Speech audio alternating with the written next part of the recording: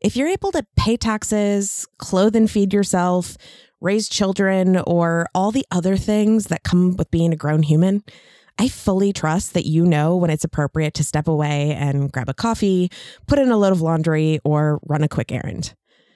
My bottom line is that I hire adults and then I treat them like adults. Welcome to Want to Work There, a podcast that explores what really makes a company a great place to work. I'm your host, Jill Felska, and together we'll explore not only what goes into building a great company culture, but also exactly how to implement those best practices within your own workplace. If you're here, you believe that a better world of work is possible, and I can't wait to build it together. Let's go.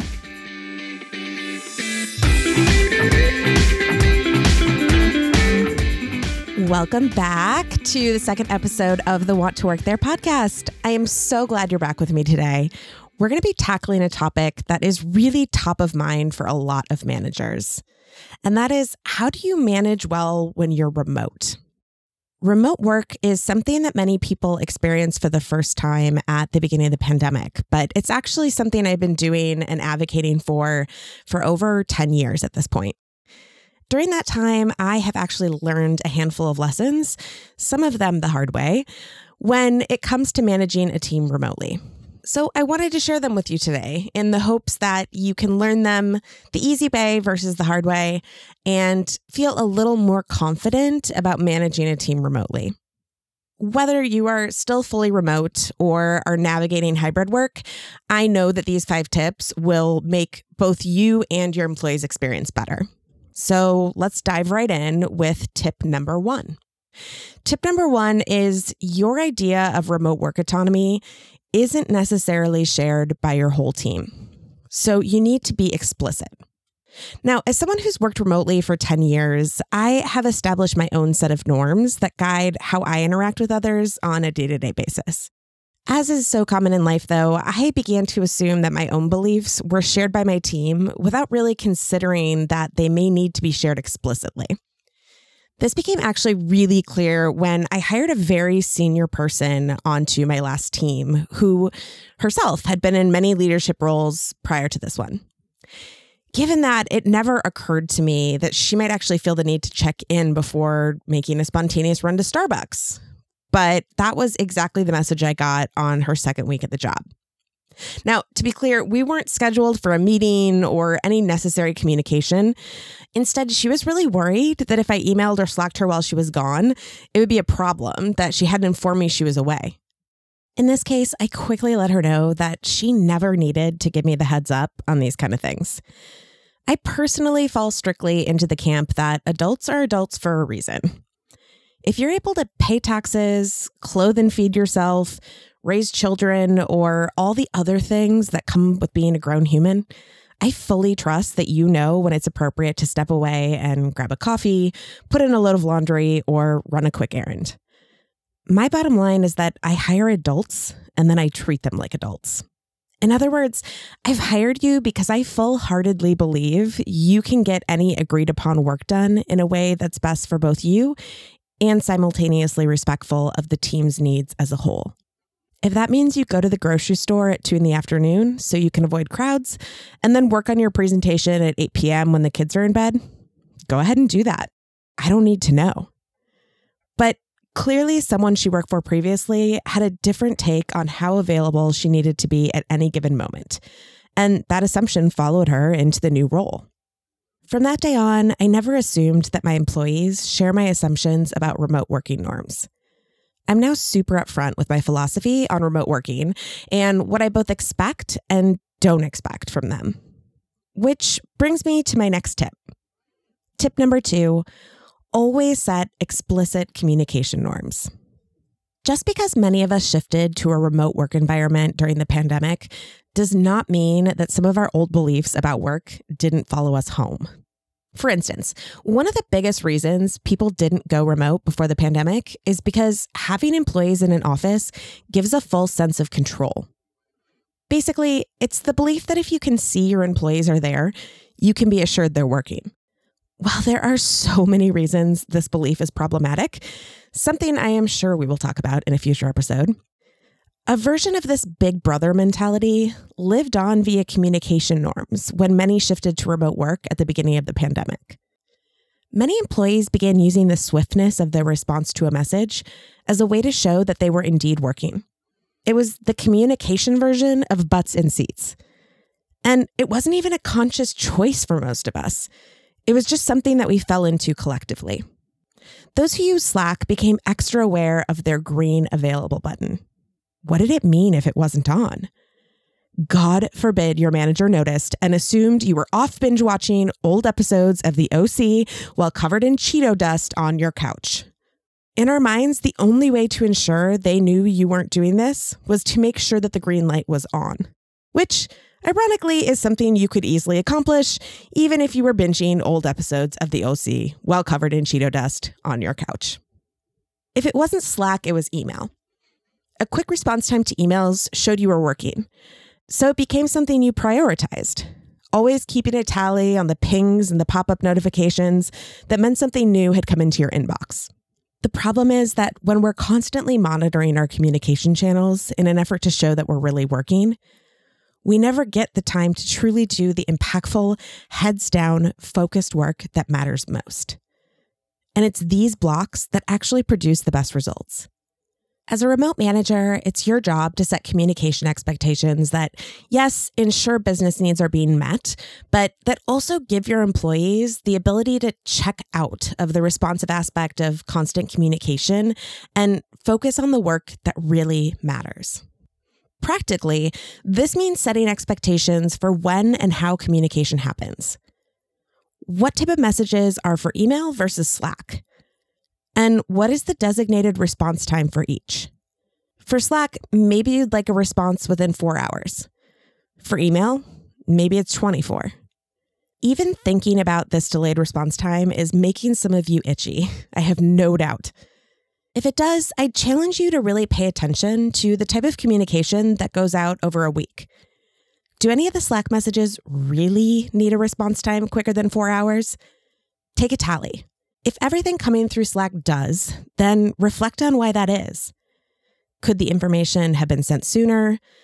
Does the customer request really need immediate attention, or are you creating the urgency? Yes, some truly urgent things happen. Although, unless you're a trauma surgeon, I'd argue it's less often than you feel it is. When those moments do happen, most of us have and can be reached by cell phone. I have always told my team, if it's super important and during working hours, I'll call you. And even then, I don't expect a response sooner than an hour. Because in our line of business, there was truly nothing that needed handling sooner than 60 minutes. People talk about wanting better work cultures. This is it. This is one of the ways you create it. I guarantee you that if I polled a group of people on whether they'd like a team happy hour or more leniency on the required response time to emails, most, if not all of them, would vote for the latter option. The norms around how and why you communicate are an integral part of culture. And as a manager, you have at least some say in how that works within your team. Take advantage of it. I promise you won't regret it. Being a great manager is hard. Like, really hard. I used to preach that it was every company's duty to provide management training for their entire team. But then I became a director of people and culture for a SaaS startup and realized just what kind of barriers were in the way. Design the training in-house? I could never find the time. Hire a third party to come and teach it? Sure, but then I'd need to re-engage them every time a new manager joined, and I just didn't have the budget for that kind of long-term engagement. In my head, I envisioned the startup version of management training, a self-led, reusable program that consisted of audio lessons, thoughtful exercises, helpful templates, and an internal facilitation plan for cohort-style learning. So I built it. And it quickly became apparent that I wasn't the only person looking for a more cost-effective, scalable solution. If you also fall into that camp and want to learn more, you can visit wanttoworkthere.com/management training. That's wanttoworkthere.com/management training. All right, let's get back to the show. Speaking of regret, one of mine is the basis of tip number 3. When you're a remote manager, never start a difficult conversation without first making sure that the person on the other end is in a safe space to have it. One of the hardest lessons I learned as a remote manager is that you can never assume who is or isn't in the room with anyone you're talking to over Zoom.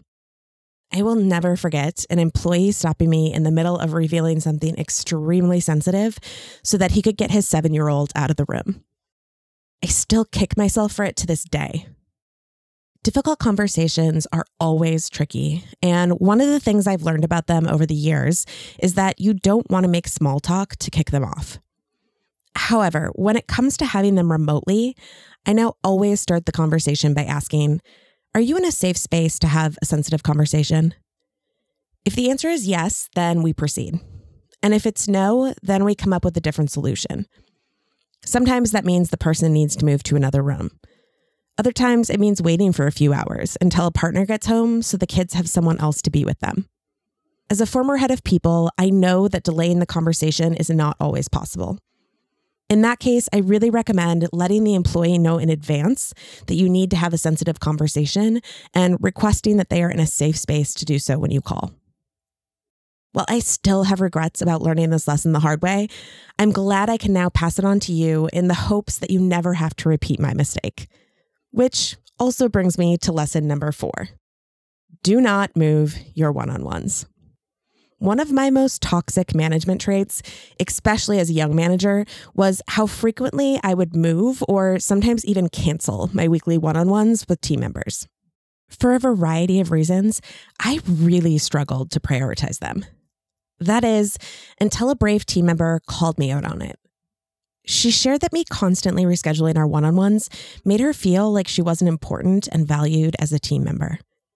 Meanwhile, she was killing it, which allowed me to justify to myself that she really didn't need the time with me, right? Wrong. Inadvertently, I'd made one of my best employees, someone whose resignation would be incredibly painful, feel like she didn't matter. I'd like to say I immediately changed my ways and never looked back. But unfortunately, I fell into old habits only 3 or 4 months down the line. It took me learning the lesson a few times to really understand just how important one-on-ones are and why that importance is only amplified when you're working with a remote team. As many of you have now experienced, there are a ton of advantages to working from home. But one of the disadvantages, especially for extroverts, is a feeling of isolation. While you may spend your entire week on calls, your employees may only have a few meetings each week. When you constantly move or cancel that time with them, not only are you showing them that they aren't a priority, but you're also foregoing the chance to provide an important sense of connection to both you and the company as a whole.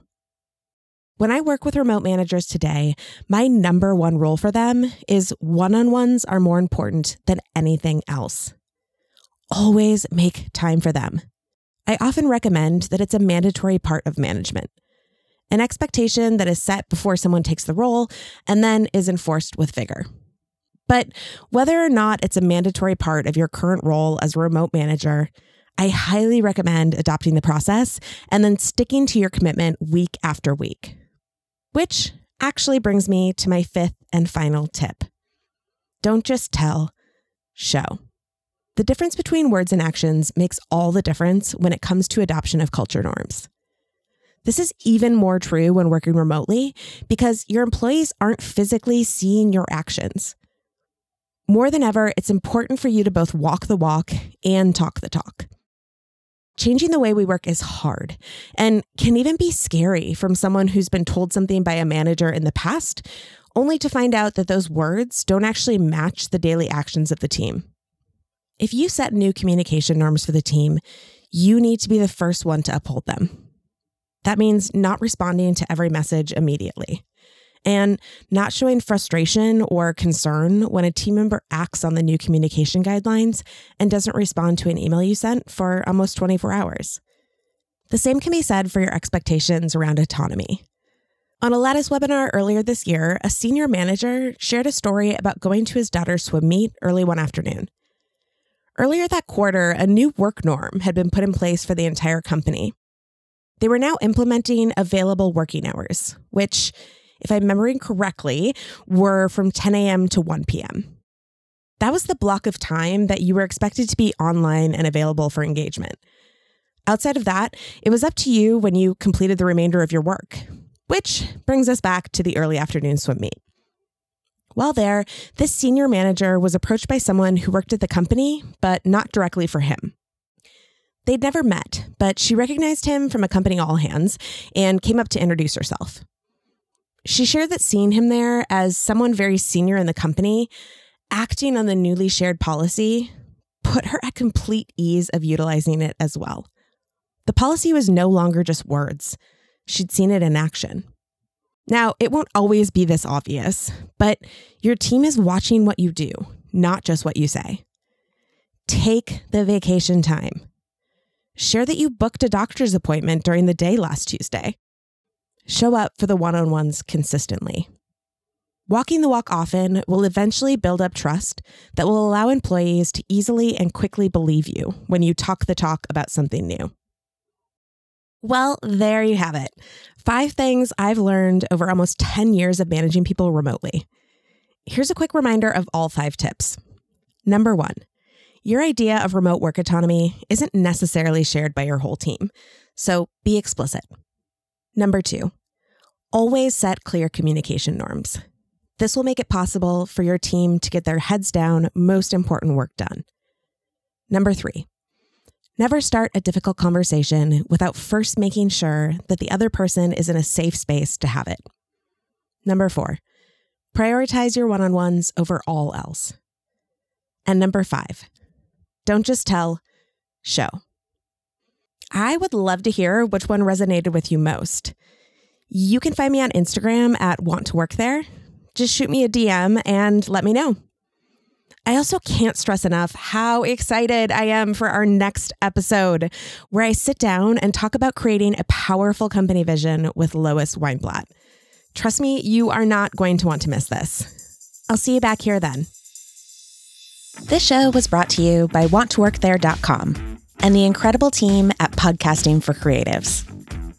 No individual or company acting alone can change our societal beliefs about work, but together we can create a new normal. If you like this episode, please consider passing it on to 1 or 2 people who share your passion for creating a better world of work. And until next time, please know I see you, I believe in you, and keep going. The work you're doing really matters.